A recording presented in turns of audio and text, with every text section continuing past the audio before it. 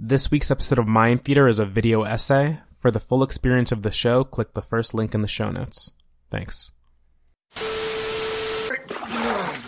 Where's the money, Lebowski? Where's the money, Lebowski? Where's the fucking money, shithead? When it comes to comedy and film, the first names that come to my mind are Joel and Ethan Coen. They're truly some of the best directors at marrying the comedic and dramatic. For the Coen brothers, comedy is a tool like any other, one that gives us insights into the world, their minds, their characters, and the messages of their films that span an elusive number of genres and styles through both historical and modern contexts. And just like any other directorial or editorial skill, it's one that evolves over the course of a filmography. In this essay, I'll be exploring 3 variations on their comedic reverence in 3 different movies. I'm sorry, Smokey. You were over the line. That's a foul. Bullshit. Mark at 8, dude. Excuse me. Mark at 0. Next frame. First, let's start with a cult classic, The Big Lebowski, which for me is the epitome of comedy for comedy's sake. It's a movie that basks in its own ridiculousness, its unexplainable ridiculousness, its eccentric characters, its comedic dream sequences, its idiosyncratic dialogue, its eclectic soundtrack.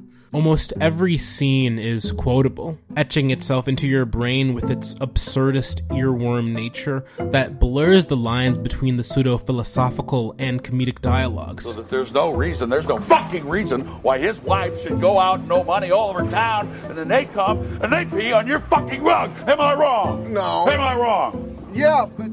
There's a lot of ways to approach a heist gone wrong movie, but the comedy in this one is one that infuses every fiber of its identity into our understanding of it. It's inseparable in this way. This fact of The Big Lebowski only heightens its greatness for me. It makes no qualms nor puts on false airs concerning our relationship to filmmaking as a conduit for one of the most basic yet compelling aspects of storytelling: its ability to make us laugh. Like many Coen works, it's a movie that is entrenched in symbolism while simultaneously eluding understanding or deeper meaning. And by that very same notion, the highbrow fare that pervades much of its runtime and dialogue can't help but give way to slapstick and the truly absurd. We fuck you up! Show me what you got, nihilist. I fuck you! Walter, come on, he's got a sword thing, man. Dipshit with a 9-toed woman. I fuck you!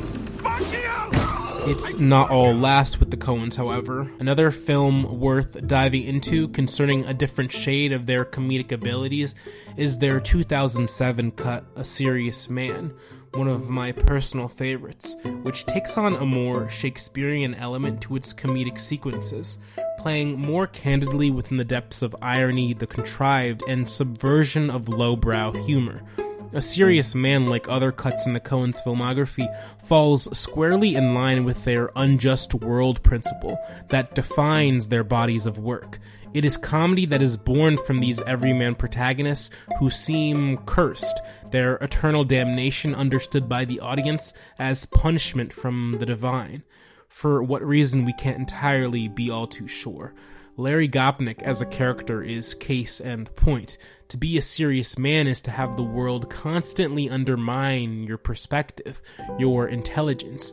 We live in extremely unserious times, and that contrast between those who attempt to understand the world and that uncaring world that makes itself impenetrable to understanding is a kind of dramatic irony that we just can't help but laugh at. Something is very wrong.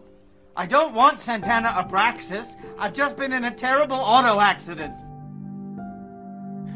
There's an unkind levity that can be found even in the darkest of narratives, a kind of humor born from that which is harrowing. A Serious Man understands that comedy born from tragedy is one that reminds us of comedy's three-dimensionality, its existence not as a separate emotion, but an emotion that can be applied to our varied circumstances. Which leads us into the final variation on the Coens' comedy born from tragedy. I'm sorry, thanks for the thought, but it's not going anywhere.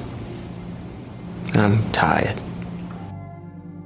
Inside Llewyn Davis is a piece I've always considered more black than comedy. a story of a man with a lost cat, a failing career, an abject father, a love lost, of death and suicide, and the stomach-churning ordeal that is existence.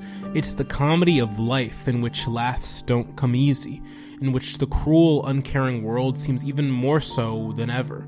But when the laughs do come, they often shock even ourselves.